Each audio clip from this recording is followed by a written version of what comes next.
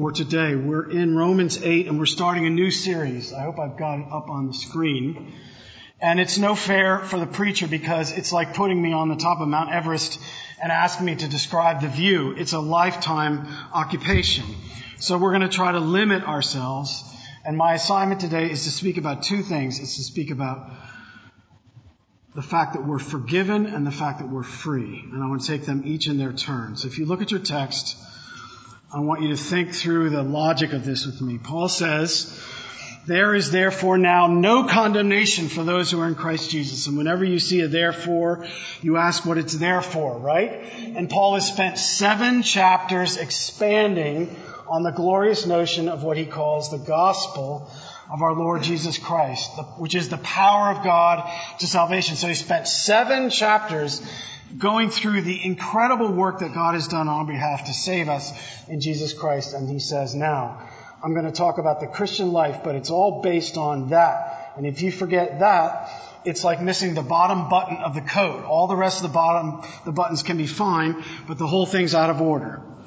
So if you look at the text and you think for a second, he says there's no condemnation, which means there was condemnation before, and now there's no condemnation. So my questions are 2 to begin. First of all, why was there condemnation in the past? And second, why now is there no condemnation? Everybody with me so far? All right, so when we talk about condemnation, we have to talk about sin.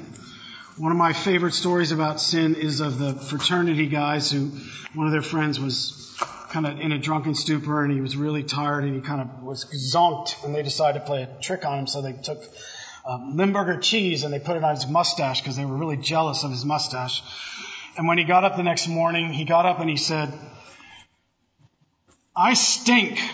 And then he kind of looked around the room and they were enjoying this greatly as they were sort of all around the door. And he said, "This room stinks." And then he kind of pulled himself together and he walked out into the hall and he said, "This hall stinks." And then he went to the living room and he walked in the living room and he said, "This living room stinks." And he couldn't get rid of the smell. And so finally he went outside and he said, "The whole world stinks." And that's the situation that Paul is describing. The whole world stinks and the problem is right under our nose. Now, it's very important for us as Christians to understand that the problem Paul is describing in the Western church is hugely underestimated. And the problem is simply sin in one word, in one image.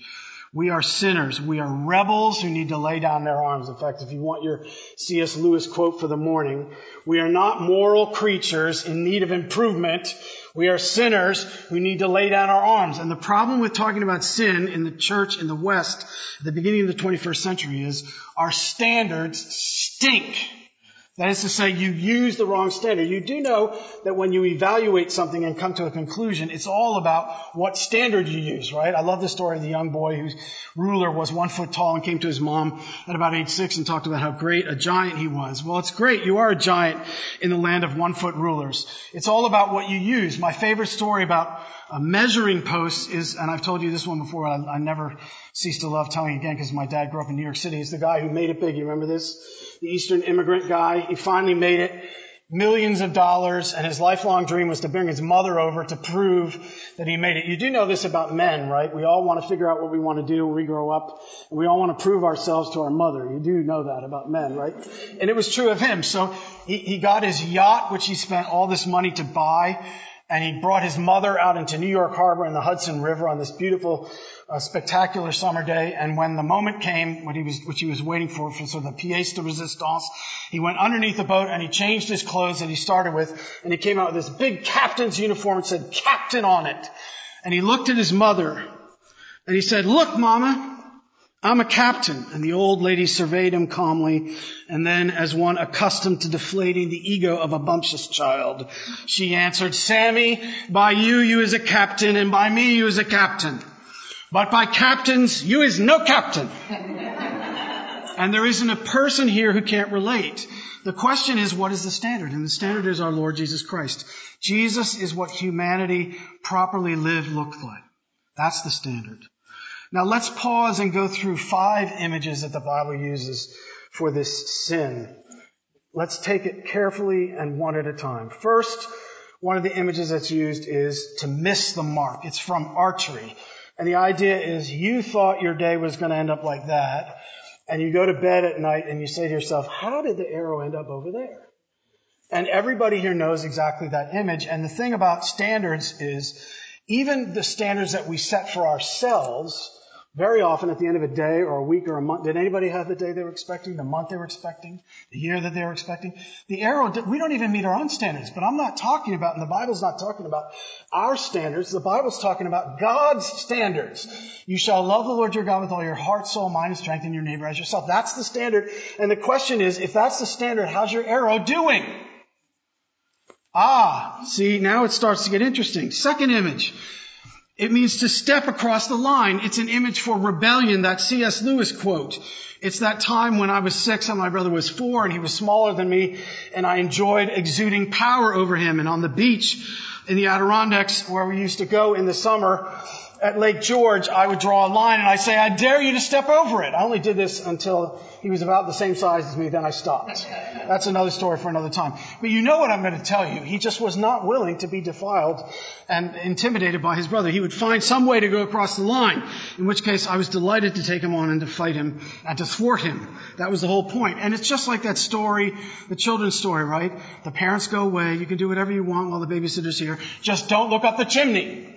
And everybody knows what's going to happen when the parents go away. At some point, they're desperately, just because you draw a line, we have this incredible capacity to want to go over lines. We don't want limitations, especially limitations from God. The third image is slipping across the line. And this is also important because we live in a culture where somehow, if it's not intentional, it's not wrong. And the Bible knows nothing of that. There's a whole category in Roman Catholic theology. It's called vincible ignorance. It means if you don't know what to do and you slip over the line, you can't say in your defense, well, I didn't know. I didn't know the tax code, IRS. I'm sorry.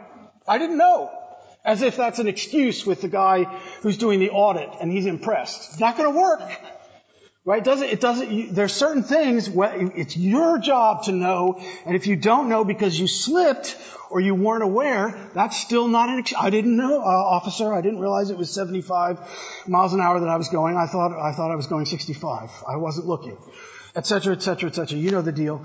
If you slip across the line, you still get across the line, and the fact that you slipped because of your ignorance is not an excuse. Father, forgive them, for they know not what they do. Still ganging up on you. That's 3 images so far. Missing the mark, stepping across the line, slipping across the line. 4th image is lawlessness. Literally, anomia in Greek. When you want to make something the opposite of something, you put an A in front of it. So a theist is somebody who believes in God, and an atheist is somebody who doesn't believe in God. Nomos is the word for law, and this word is anomia, which means lawlessness. When I was growing up, my dad told you grew up in New York City, and in the 70s, early 70s, there was a blackout. Some of you may remember this. You may have read about it. Do you remember what happened? There was mass looting of the stores, almost instantaneously. It was a shocking event for lots of reasons, but one of the things that people couldn't believe was the degree to which subconscious, subterranean rebellion erupted almost immediately once limitations were removed. It's that terrifying early moment in the wonderful book, The Lord of the Flies, where you start to realize, oh, this is great. They're on an island. They're boys. There are no adults. There are no rules. There's no impositions. And then all of a sudden you start to realize, oh, no, there are no rules. They're only adolescents. And boy, does the book go down, down, down, down. Because if there are no rules, it's amazing our capacity to do with the rebellion what we want, how bad we can get. That's the image for sin. And finally, my personal favorite is one that's the hardest, but I think the most important. And literally in the Greek, it means to owe. O-W-E. And the idea of this word is basically driving at gratitude. That is to say, are you living properly in the light of what you've been given, having a sense of what you owe because of what you've been given? So, for example, you can think of it in terms of your family. Think of it like the 10 Commandments. I mean, does any of us really love your mother and your father, right? You shall love your mother and father. That's one of the 10 Commandments. Does any of us really feel like we lived a life where we properly thanked our parents for all that we've done for them? All you have to do is be an adult and have a child. And you realize, oh my gosh, this was a whole lot more than my parents worked really hard. right? And you start being a lot more thankful to them. It's that kind of an image. And so the image is this. What does it mean to live a life which reflects back to God the gratitude for the fact that He created heaven and earth by the power of His outstretched hand, right? So the fact that there's something rather than nothing is something that you have to be grateful for. And then He redeemed you by the blood of His Son, which is something you need to be grateful for. And He's giving you the hope of heaven, which is something you need to be grateful for. And you see what I'm driving at. Is your life reflective of the owing that all that represents? And are you that thankful all the time? Now you put all 5 of those together, and I'm ganging up on you on purpose, because Paul is desperate to understand for his readers and to get us to understand that condemnation is a very, very solemn thing. Here's the meaning of the word condemnation in chapter 8, verse 1. Strong's Concordance. Listen. The exact sentence of condemnation handed down after the due process of establishing guilt. So here's the image, brothers and sisters. The Holy Spirit is the prosecutor. You're in the dock, and the charge is, in front of the judge, so-and-so, i.e. you, me, is a sinner.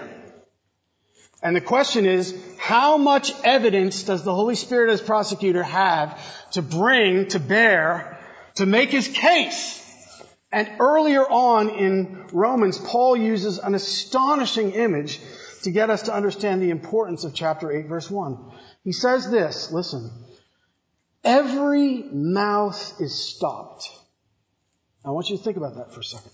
Think about that image and think about what Paul's actually saying. What he's saying is amazingly powerful and very shocking. He's saying this. He's saying if we're charged with being sinners and the Holy Spirit marshals evidence, the evidence against us is so overwhelming, there's nothing to say in our defense. Every mouth is stopped. There's not even a point in having a defense attorney because there's nothing to say. We are utterly exposed. We are utterly guilty. Brings to mind a famous book from 1973 that starts this way. On a sunny day in September 1972, a stern-faced, plainly dressed man could be seen standing on a street corner in the busy Chicago Loop. As pedestrians hurried by their way to go to lunch or business, he would solemnly every once in a while lift his right hand, point to someone near him, intone loudly, and then scream the single word, "Guilty!" Then, without any change of expression, he would resume his stiff stance for a few moments before repeating the gesture. Then again, the inexorable raising of the arm, the pointing, and the solemn pronouncing of one word, "Guilty!" The author writes, the effect of this strange pantomime on the passing strangers was extraordinary, almost eerie.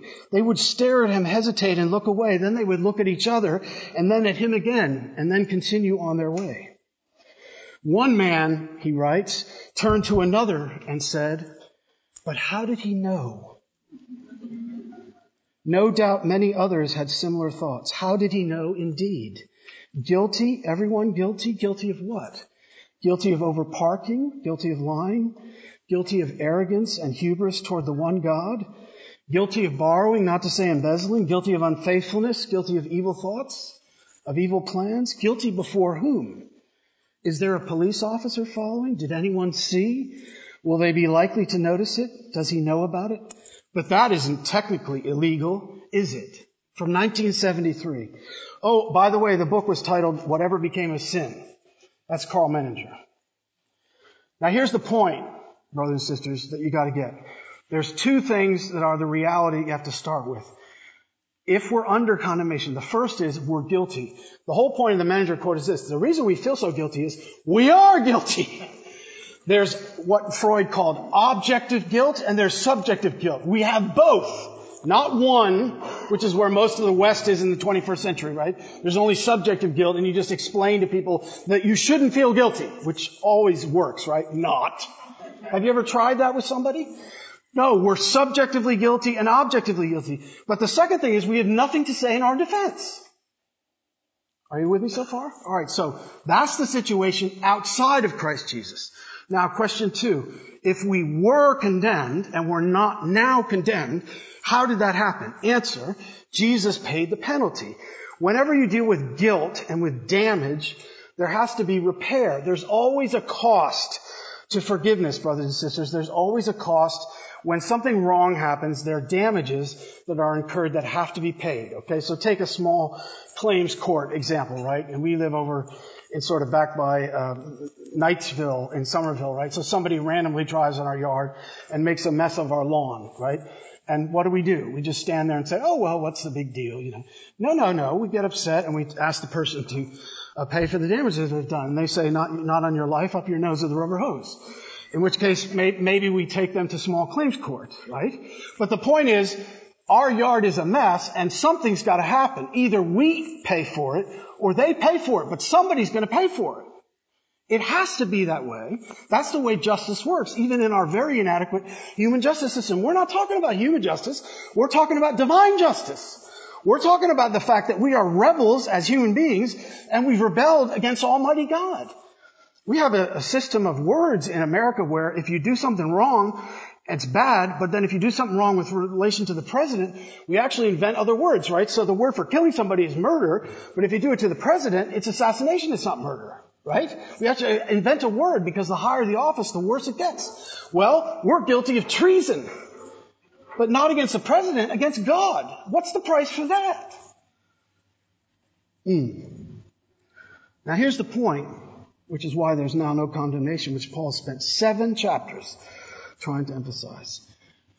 One sentence. This is the gospel, brothers and sisters. He came to pay a debt he did not owe because we owed a debt we could not pay. Jesus on the cross paid that debt in full. It had to be paid. It was a God-sized debt. Human beings were responsible. Jesus, the God-man, paid it in full. Do you know that? Do you believe that? Do you live like that? Are you with me? One story about the payment of the price.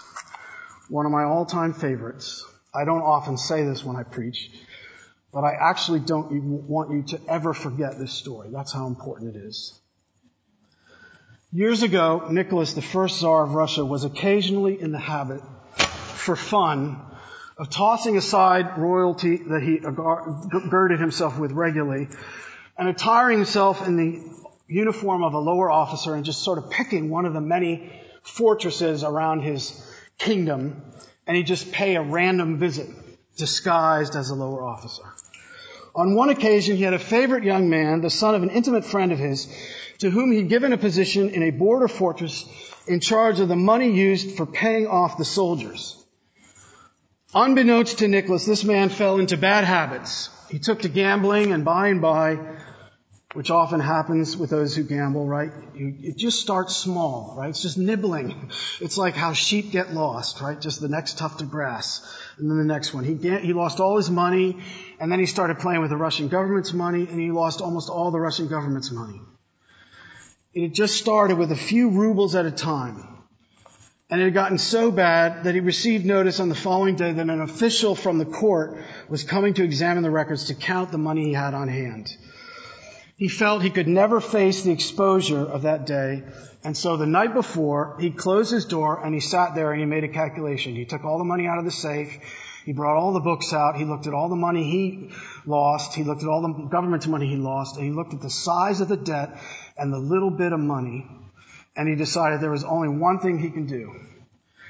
And that was, he needed to take his own life. And as he sat there, completely shocked and sobered by what he was calculating, he took out a note on a piece of paper and he wrote this: "A great debt, who can pay?" You got me? A great debt, who can pay? He knew it was impossible for him to ever settle. Looking at the small amount of money left, he thought, what a failure I've been. He made up his mind that he would not let the clock go past midnight without blowing his brains out. So he took a revolver and he went over and he looked at the money and he looked at the books and he looked at the piece of paper. And in spite of the horror of his situation, because he'd been drinking, he was overpowered with drowsiness and he fell asleep. Oh yes, remember? Nicholas is coming to visit. Oh yeah. It just so happened that on that night, on that day, Tsar Nicholas, attired as a lower officer of the guard, entered the fortress. By giving the proper password, he moved down the halls. Every light, of course, should have been off according to regulations. But as he came down the main hall, he was surprised to see a light shining under a door. He went up to the door and listened, but there was no sound. He tried the knob. The door opened. He looked inside. He saw a sleeping officer, and then a little bit of money, and then the open safe, and then the books. And he wondered what it meant. He tiptoed in. He stood beside the man. Then he looked at the books and the paper, and he saw what was written on the paper. A great debt. Who can pay? The whole thing became clear in a moment to the Tsar. The young man had been systematically stealing from him and from Russia for months. His first thought was to put his hand on his shoulder, wake him up and tell him he was under arrest. But the next moment his heart went out to him in compassion. He remembered his own boyhood. He remembered his father. He thought about how brokenhearted his father would be if his son was arrested. And then he looked down at the paper again and he saw that question. A great debt. Who can pay? Moved by generous impulse, he reached over, took the pen and wrote one word on the piece of paper, tiptoed out, and closed the door. For an hour or so the man slept. Then he woke suddenly. It was long past midnight now. He sprang to his feet. He picked up the revolver. He put it to his forehead. And he was just about to pull the trigger when his eye caught sight of that one word on the sheet of paper, which he knew when he looked at it wasn't there when he went to sleep. It was simply the name Nicholas. He dropped his gun. Can it be? He was stupefied. He went to the files. He got hold of some of the documents in the safe that had the genuine original signature of the Tsar, and compared them with the one on the piece of paper, and sure enough, they matched. It was the real signature of Nicholas, and he said, "The Tsar has been here tonight. He knows all my guilt, and yet he has undertaken to pay my debt. I need not die." And so instead of taking his life, he rested upon the word of the Tsar, as indicated by the name written on the paper. And he was not surprised when, early the next morning, a messenger from the royal palace brought a sack of gold, which he counted and found to be exactly the amount of the missing money. He placed it in the safe, and when the inspector came later that day, he went over the books and found everything to be all right. Nicholas had paid in full. Now you know what I'm going to say. It is only a human illustration, but it pictures what the old hymn has right. Listen. Jesus paid all my debt, O wondrous love. Widest extreme he met, O wondrous love. Justice is satisfied. God now is glorified. Heaven's gate thrown open wide. O wondrous love. One word spoke peace to that man's heart. Nicholas. One word speaks peace, brothers and sisters, to our hearts. It is the name Jesus. He has been made sin so that we who have sinned might become righteous in him. Jesus was treated as a sinner so that we can be treated as righteous. The biblical imagery for this is spectacular. I will remember their sins no more. As far as the east is from the west, so far does he remove our transgressions from us.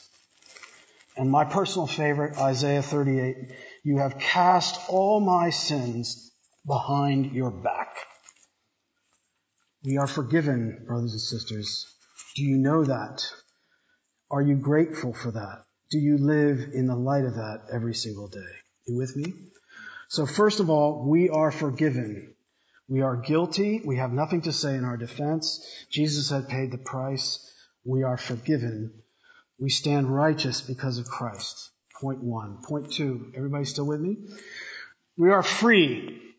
Now, a little bit less on this one, even though I want to emphasize it, but it's a hopeless assignment, so I got to stop somewhere. So this is great stuff now. You got to get this. The Holy Spirit is given to us in our hearts when we become Christians, when we appropriate Jesus' sacrifice on our behalf by faith. When I say, I trust in the sacrifice of Christ made in my place, and I see myself as righteous in God's sight because I'm clothed in the righteousness of Christ. It isn't just that I'm forgiven of all my sins. It's that the same powers in me that created the world, you remember the Holy Spirit when it brooded over the nothing, right? And the same power that raised Jesus from the dead is put in our hearts. So it's not simply about the fact that we're given forgiveness and new life. It's that we're also given the new power to lead the new life. And that's what the rest of this chapter is about. Look at what verse 2 says. The law of the Spirit of life has set you free from the law of sin and death. This is spectacular stuff, this image of freedom in the New Testament. It's got 3 dimensions. And I love Romans, but I also love Galatians. And Galatians, I think, is even better than Romans on freedom. Here's Romans 5, verse 1. For freedom Christ has set us free. Stand fast, therefore, and do not submit again to a yoke of slavery.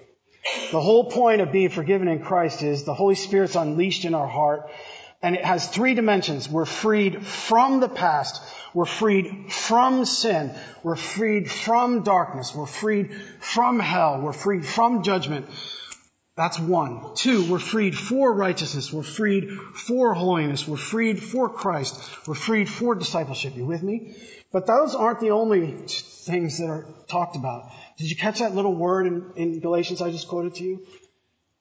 Us. Oh yeah, that's real important, especially for American individualist Christians. Freedom in the Christian life is always corporate. I need you, you need me, more than you could possibly realize. We are a family. We are brothers and sisters in Christ. Our freedom is only fully manifest together. Together. We are the family of the redeemed. And a really free family is something to behold. So, freed from sin, freed for Christ, freed with one another. To make it even more specific, freed with the family of Holy Cross. You may not like all the people in your family, but did anybody get to choose their brothers? You can talk to me after the service. Or that's not how families work. You're stuck with us from here to eternity, right? So we better get good at living it now. So let's think about this freedom for just a second and how it actually works. You have to be careful when you talk about freedom, because in our culture, freedom is one of the most misunderstood categories imaginable. The way that I would put it in my own words, I was kind of playing around with it this week, is this. Freedom, in terms of our culture's understanding, is you are able to be whoever you want to be and to do whatever you want to do. That's our definition as Americans of freedom. That's what it means, right? I think of Us magazine at the supermarket checkout counter, right? There it is. The culture of narcissism, right? Kind of writ large, right? So, or if you're into music, Madonna's Express Yourself in 1989, right? Don't go for second best, baby. Express yourself, right? I mean, that's kind of the song of this culture, right? It's all about us. Right? And Jonathan's already quoted to you Rick Warren's book, which starts, "It's not about you. It's not about us." Well, I debated whether I was going to talk about the Queen, because Jonathan should probably talk about the Queen especially. But she means a lot to us. We're Anglophiles after all. We lived there for 3 years. She was an amazing woman. There's so many dimensions of her life to talk about. But I wonder if we can think about her for a moment from this perspective. Is she not almost the ultimate anti-heroine in the light of this definition of freedom? I mean, can anybody really see Queen Elizabeth getting up there and saying, "Express yourself"? Come on, baby. I mean, it just doesn't work. You don't think of the culture of narcissism. You don't think of, "I am who I want to be and I'm doing what I want to do." That's just miles from her. Here's Andrew Sullivan speaking this week about his queen. We know next to nothing about her life in relation to the other members of the royal family, because whatever her life was about, it was not about her. Part of the reason I feel such grief today is related to how staggeringly rare her level of self-restraint seems today. Narcissism is everywhere. Every feeling we have is bound to be expressed. Self-revelation, transparency, authenticity. These are our values. The idea that we are firstly humans with duties to others that will require and demand the suppression of our own needs and feelings seems archaic. And yet Elizabeth kept it alive simply by example. Yes, exactly. But here's the thing I want you to think about. I think she was free. See, I think she's free. You've got to think about what freedom actually means. You know what it means, actually. You have examples all around you. It's just that they don't get talked about in the light of freedom. Think of athletes. Think of musicians. Think of artists. Think of Rafael Nadal, for those of you tennis people. I mean, who's really free to play tennis? He is. How did it happen? Random? Just decide to express himself? You got to be kidding me. It's a life of discipline, working his body to the bone over years and years and years. But you put him on a tennis court and it's magic. It's the guy who took piano lessons from 3 to 23 who can get up and play Beethoven at the drop of a hat. He's the one that's free on the piano. I'm not. I didn't keep going with my piano lessons, dadgummit. But that's the thing, right? Musicians who practice music, they're the ones who are free. And you can look at her and say to yourself, she was very much free in the sense that the Bible's talking about. I think of the Anglican Collect. Do you know this collect in morning prayer? It's called the Collect for Peace, whose service is perfect freedom. She was free in that sense. And if you read about her, she was ultimately totally at ease because she simply lived into the call that God put on her and into the role that God called her to. She's the ultimate anti-example to Madonna and the express yourself culture. And she points the way to true freedom. One story about freedom, and then I'll wrap it up. I really like this. It's of a guy in California who's doing a kind of a tour. He bumps into this guy one day, and the guy's job is to dive in California for fish that people want to get in their aquariums and so forth. And he gets in conversation with him, and he finds out that the favorite fish in California, this is back in the 80s, maybe still true, is the shark. But what I didn't know in reading this interview with this guy is what he says about sharks. If you catch a small shark and you confine it, it stays proportionate to the aquarium. Sharks, he says, can be 6 inches long, yet fully matured. So he'd catch these dinky little sharks, and people put them in the fish tank, and they'd stay 6 inches. And then he says to the guy who's interviewing him, he says, however, you take the same shark and you turn it loose in the ocean, and they grow to their normal length, which is 8 feet. And the man who involved in the interview says this, I think this also happens to some Christians. I've seen the cutest little 6-inch Christians who swim around in little puddles. But the question is, are they willing to be put into a larger arena, into the whole creation, and realize that only then can they become so great? Think of her. You can make the case that Queen Elizabeth had arguably the greatest responsibility in the world. But you can also argue that she was the most free. So I give you the 2 images from this morning, brothers and sisters. We are forgiven and we are free. Now I'm going to go from preaching and meddling for just a second, then I'm done. I want to ask 2 questions. The first is about gratitude, and the second is about freedom. And the gratitude question I just want to ask is this. This forgiveness image makes me think of Luther. And this is really the way that he lived his life. The Christian life is not, brothers and sisters, lived from the world in. It's lived from the cross out. And part of the challenge in this Muzak 24/7 culture in which we find ourselves is, how are we going to live a life that reflects the degree to which God acted on behalf of us to give us the forgiveness with the gratitude we're supposed to if we don't start with the cross and moved out? And Luther started every morning, and he pictured himself as a sinner beneath the cross, and he pictured himself clothed in the righteousness of Christ. In fact, in one point, he's attacked by Satan in this great scene, and he doesn't get a chance to figure out what to say, and he just looks at him and says, I am the baptized. But that's the way that he started out the day. He said, I am under the cross. I sit under the cross. So here's the question.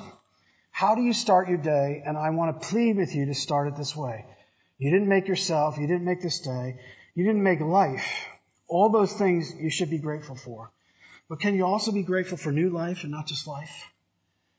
Can you spend a moment at the beginning of the day and simply say, I am a child of God. I'm a forgiven sinner. Thank you. That is the call of this sermon as far as forgiveness. And the second thing is on the freedom thing. And I want to give you, if you're taking notes this morning, I want you to take this down. There's this little teeny section of Jeremiah. It's almost a throwaway section in chapter 12. And the Lord's kind of getting mad at Jeremiah because he's not doing very well. But what's interesting to me is how the Lord responds to Jeremiah when he gets upset with him. And what he basically says to him is, hey, You're selling yourself and my call to you short. Get going. And here's what it says. This is chapter 12. You're taking notes, verse 5, Jeremiah. If you've raced with men on foot and they've wearied you, right? That's what he's complaining about. You hear what he's saying? He's saying, you're tired because you can't outrun these other guys. And then the next line is this. How will you compete with horses? I think this sermon calls you to ask the question, what is God calling you to be free in ways you haven't been before? The question is, what are you freed for? What are you freed to that you haven't been doing that God might be calling you to? That's a crucial question in the light of this sermon. Simple themes of a great vista, Romans 8. At the summit, brothers and sisters, let's be reminded, we are forgiven and we are free. Because of Jesus, because of His blood, because of the Spirit. And together we say, thanks be to God. Amen.